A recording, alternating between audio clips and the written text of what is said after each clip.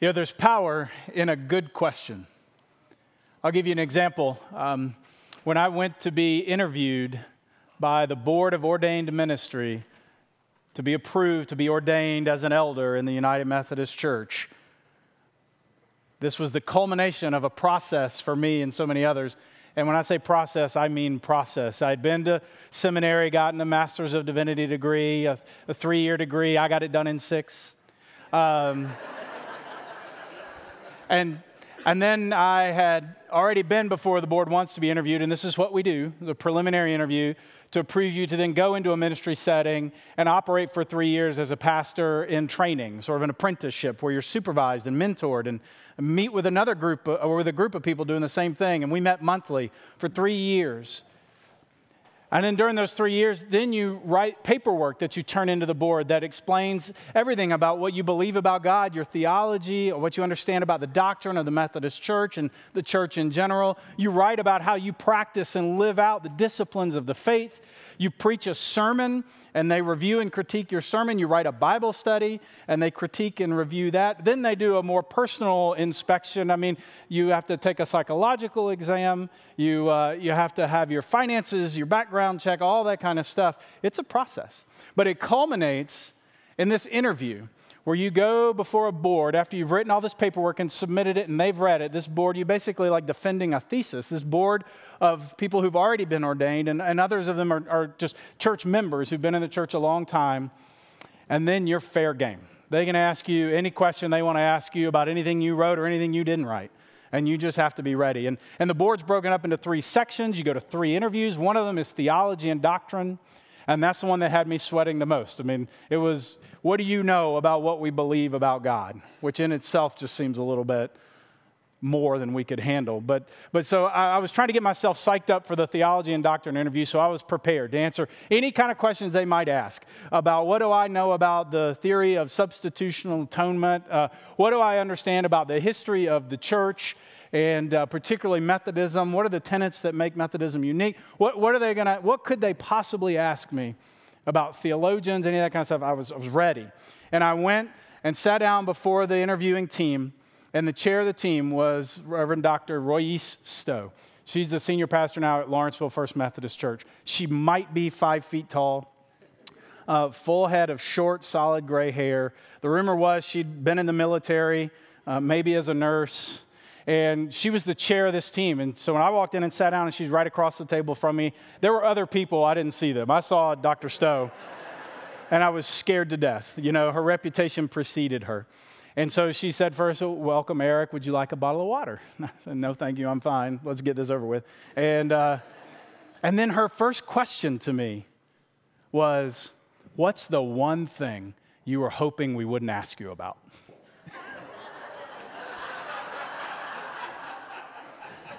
Thanks. What a good question to ask in a moment like that. Man, there's power in good questions. And in fact, Jesus had a knack for asking good questions, thought-provoking questions, the kind of questions that challenge us and inspire us. And that's why for these 4 weeks, we're spending time looking at good questions that Jesus asked. And I think this will be helpful and useful for you if you're a Christian or not a Christian. Just that you'll hear things that hopefully will be meaningful and thought-provoking for you, maybe even helpful for you on your journey. So last week, we started with Jesus' first good question, and that's, what are you looking for in your life? What are you looking for? And we gave everybody a composition notebook and a number 2 pencil, and we invited you to take a minute, either last Sunday or through the weekend, write down. What are you looking for? If you weren't here last week or you didn't get one, we've got some more. They're up here. You can come get one. I mean, you can come now if you want to, or you can get one after we're done. But we've got the notebooks and the number 2 pencils, something for you to keep, and maybe you write in beyond just last Sunday or this Sunday. But this week, we're going to turn to another good question that Jesus asks.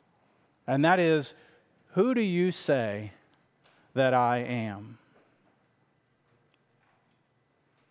This is another powerful question because there's so much wrapped up in it about Jesus, about God, about us. And just to give you a little context for when he asked this question, I'm going to read it in a minute, the conversation he was having with his disciples when he posed this question to them. And I'll read from Matthew, but to set it up, Jesus had been going around for a minute teaching and preaching and healing and performing miracles, and the word was starting to get out about him and who he was and what he was doing, and he was starting to draw a crowd. When he would go places, people would come to see him and to hear him and to experience the miraculousness of Jesus.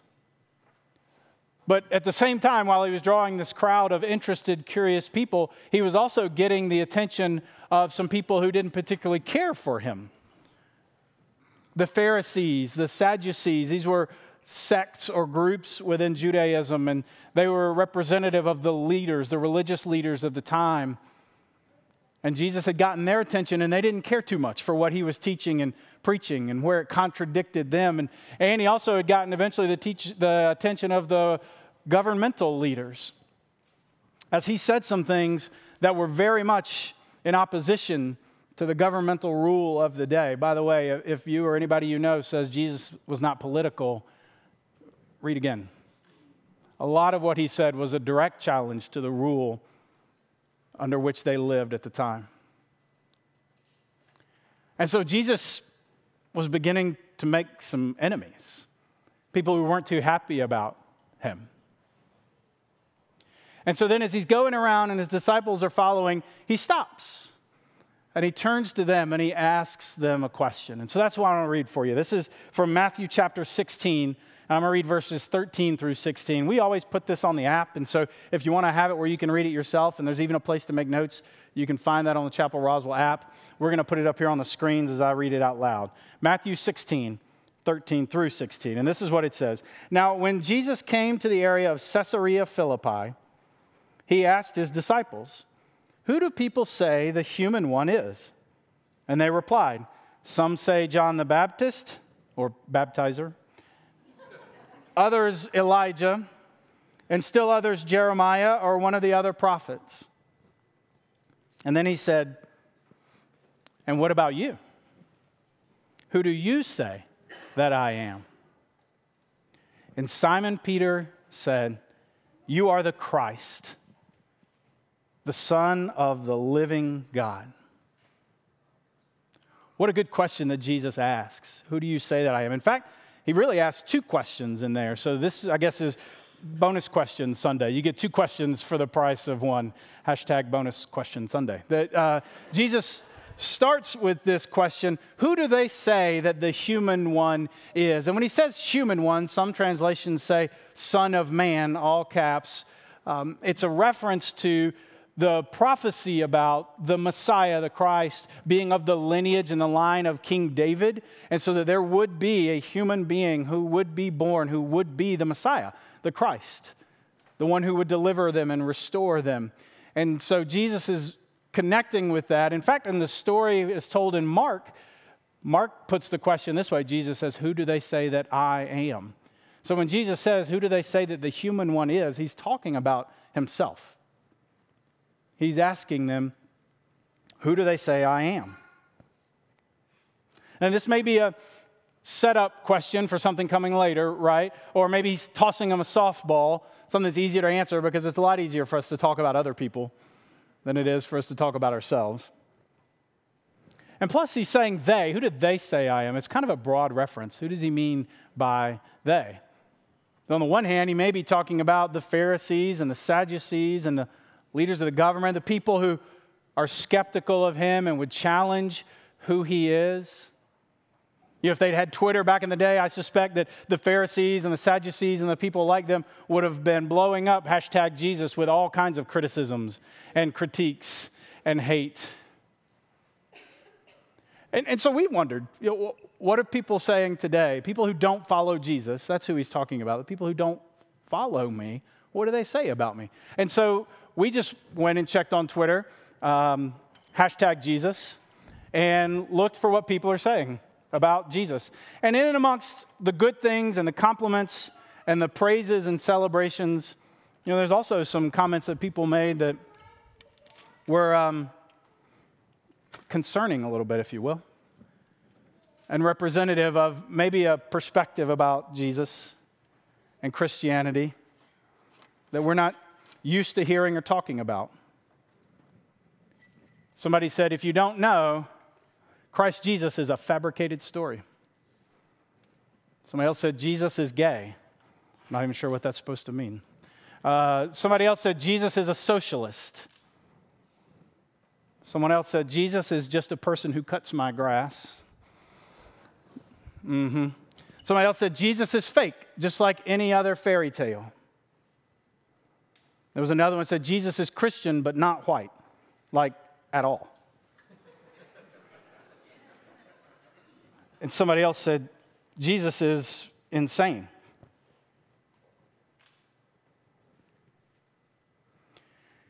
There would have been similar comments being made about Jesus at his time. And so when he asked, who do they say that I am? Things like this might have come to mind. Now, granted, the answer that the disciples give to that question are the less unpleasant comments that were being made. Because people were saying, maybe he's John the Baptizer, or Elijah, or Jeremiah, or one of the prophets. In other words, even the people who didn't follow Jesus or necessarily believe in who he was and who he was saying that he was, they still acknowledged that the things that he said had meaning, that there was truth and wisdom to them, that he spoke with some kind of power and authority, and maybe they even had a sense or a glimpse that he seemed to exist on a different plane. And so they were acknowledging that we're trying to get a sense of who you are. I would think maybe modern day, we might hear people compare Jesus to the Pope or to the Dalai Lama, right? I mean, good teachers. If you don't follow the Pope on Twitter, you should. It's really good. And by the way, if you've never seen an interview with the Dalai Lama, you should. You should watch some of those videos. He's hilarious. And deep and thought-provoking at the same time. But I would say probably a lot of people today who don't necessarily follow Jesus or believe in him would equate him to somebody like that, a good teacher, a good moral example, a smart and kind person.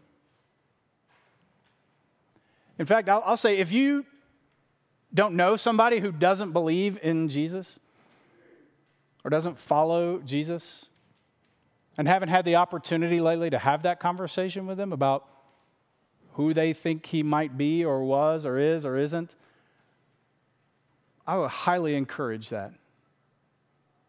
Maybe you're in here or you're with us online and you don't know that you believe. Maybe you're not sure that's where you are, skeptical. And I encourage you to have the conversation.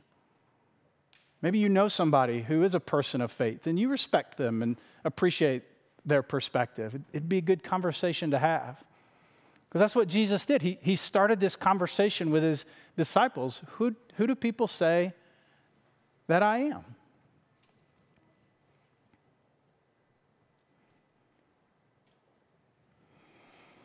And then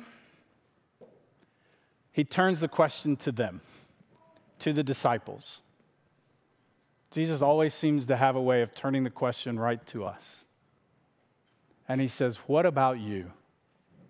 Who do you say that I am? Again, what a great question. We can answer that question in all kinds of ways based on our own cognitive abilities. I mean, some people might say Jesus is a fairy tale or a fraud, a lunatic or a heretic. You might say Jesus is a good person, a teacher, a social activist, a moral example. But the truth of the depth of the full answer to that question really comes from divine inspiration, because after Peter's inspired answer, you are the Christ, the Son of the living God. As soon as he says that, he identifies Jesus as divine. as the Christ, the Messiah, the anointed one, the embodiment of God, who is here to set the world back to rights. I just think about Peter answering the question that way. What a powerful question, because Jesus has asked them, who do other people say that I am? And then he turns to them, who do you say that I am? And they'd been following him. They'd seen what he had done. They'd heard what he had said. And probably internally they're wrestling with, who is this guy? What is the full extent of who he is in our world and for us? And Peter, in a moment of inspiration, I just imagine him stepping up and blurting it out. You are the Christ. You are the Son of the living God. I imagine the relief and the exhilaration when he finally speaks into existence what Jesus was calling out of him. I kind of think it's like the first time you tell that significant other, I love you. You know, it's like it's all been building up inside of you, and the evidence is there. You've just never said it, and then all of a sudden, here it comes. I love you. I envision that's Peter saying to Jesus, you are the one. You're the one we've been waiting for. You're the presence of God here and now in our world and in our lives. And in a sense, it's the same way for us. When we open up ourselves and our lives to this question from Jesus of, who do you say that I am? We have the opportunity to speak this powerful truth into existence. You are the Christ. You are the Son of the living God. And then, if you read on in the story, Jesus turns his attention and their attention really to the church, to the formation of the church. Because he says Peter's answer identifies Jesus not just as the Christ, the Son of the living God for Peter, but also for them as they have become part of a new movement, a new community. I like to think that Chapel Roswell is an embodiment of this kind of community, this kind of movement where we would say together, Jesus, you are the Son of God. You are the Messiah, the deliverer, the redeemer, the healer, the restorer, for me, for us, for our world.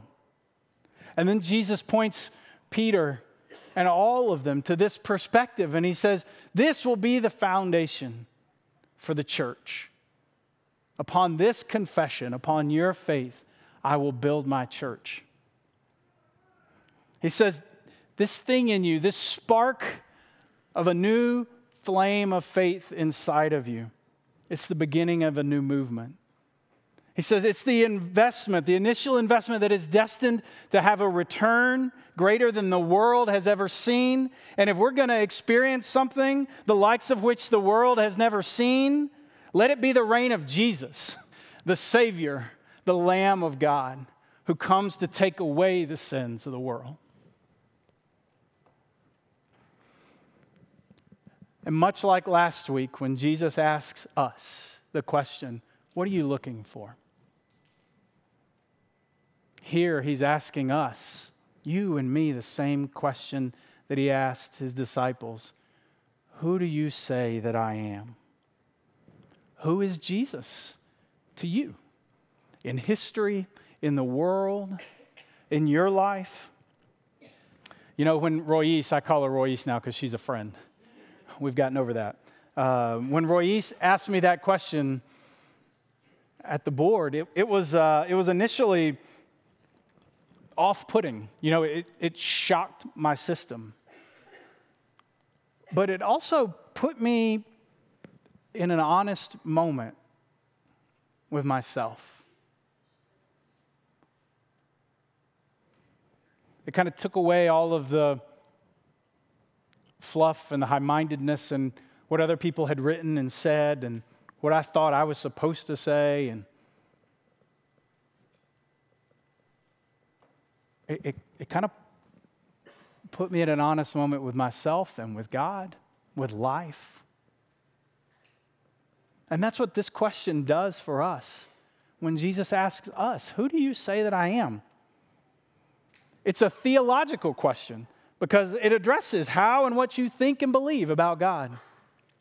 It's an eschatological question because it spans the breadth of time and space from beginning to end. It's an ecclesiastical question because it strikes to the heart of the identity of the church. And Peter, in faith and on faith, answers Jesus, you are the Christ, the Son of the living God.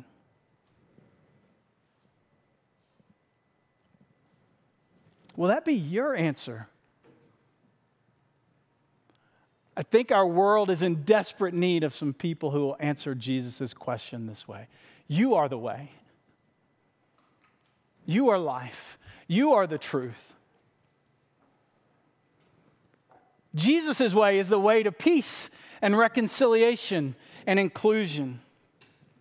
And I just got to say, this racism and white supremacy and alt-right crap has got to stop. That is not the way of Jesus. That is not the way of the church who follows Jesus. It's not okay, and Jesus would say so.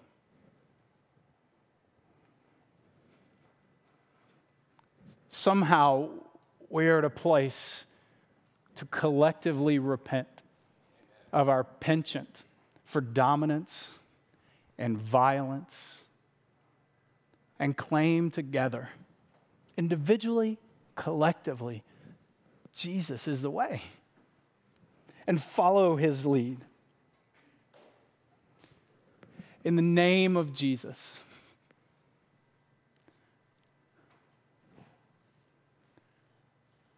who do you say that Jesus is? Who is Jesus to you? Who do you hope and need Jesus to be? Who do you want to believe that Jesus is? And you may just not feel like you're there yet.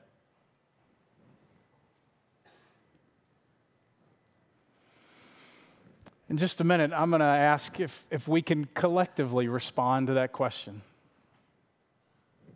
Here, on the board. Because Jesus took the attention of his disciples and turned it from, who do they say that I am, to who do you say that I am? And so what I'd like to ask is that in just a minute, if we could all answer that question. Who do you say Jesus is?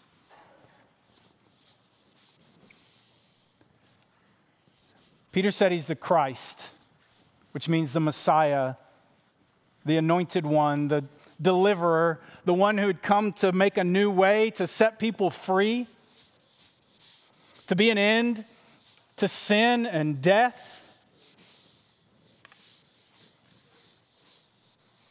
Scripture calls him the Savior, the Redeemer, the one who puts back together the broken pieces, the one who gives meaning and direction and purpose, the one who gives fullness to life. Who do you say that Jesus is?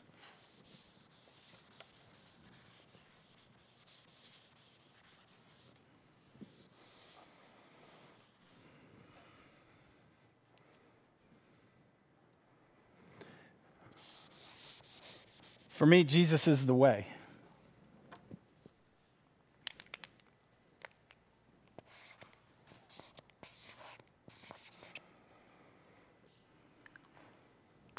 I just have found the place in life where the more I read about him, who he was, how he lived, what he taught, that's the way. That's the way to live. And it'd be nice if I could do that on my own. It'd be darn impressive, actually. But I can't. I don't know that I've met anyone yet who can. And so for me to know Jesus as the way is more than an example or a model or something to aspire to or live up to. It's actually been for me someone to give my life to. It's more of a surrender than an achievement, if that makes sense. And that's what it has meant for me to call Jesus the way.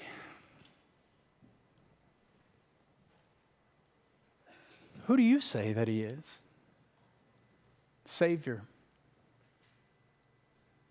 Redeemer, Restorer, Healer.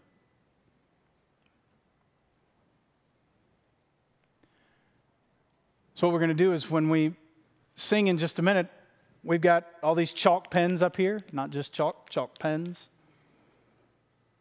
I'd like to invite you to come up and just write on the board with me. We're going to write over those other things with who we say Jesus is. So if you can put it in 3 words or less, I'm going to write that Jesus is the way.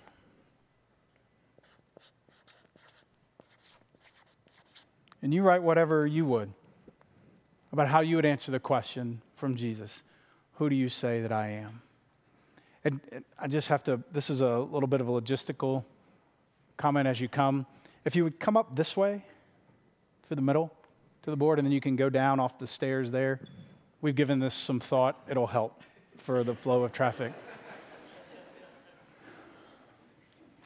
But as you come, would you let this be a holy moment for you?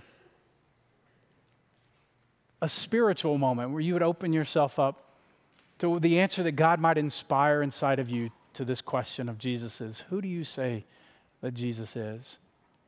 And then what I fully expect is what we'll have when we're done is a collective response to this question for who we are as the church, as Chapel Roswell, as people of God today.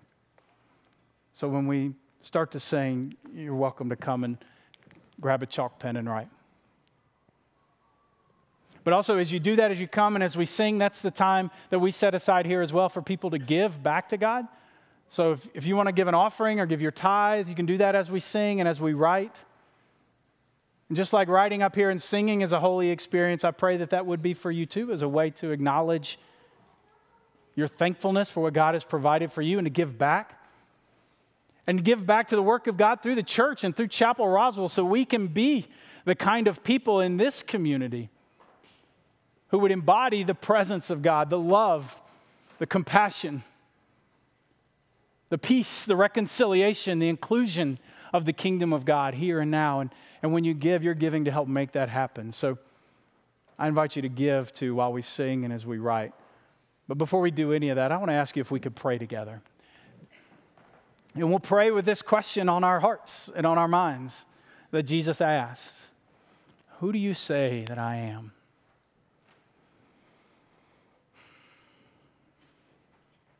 Oh God, we're thankful for this good question that's deep,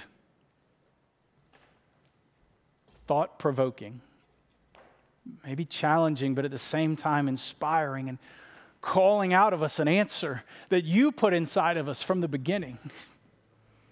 We hear you.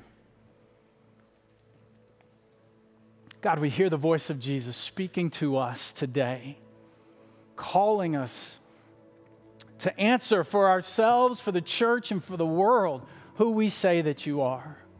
And we thank you for the answers that you've put inside of us that we can share.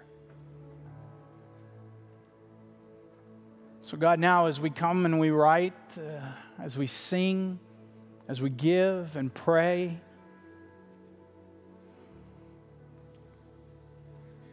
we're doing it in faith.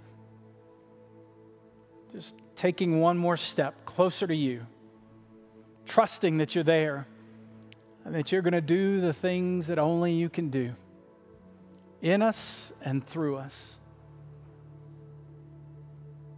Oh God, give us the answer that we can claim in faith the question of who Jesus is, the Christ, the Son of the living God. And this is our prayer in Jesus' name. Amen.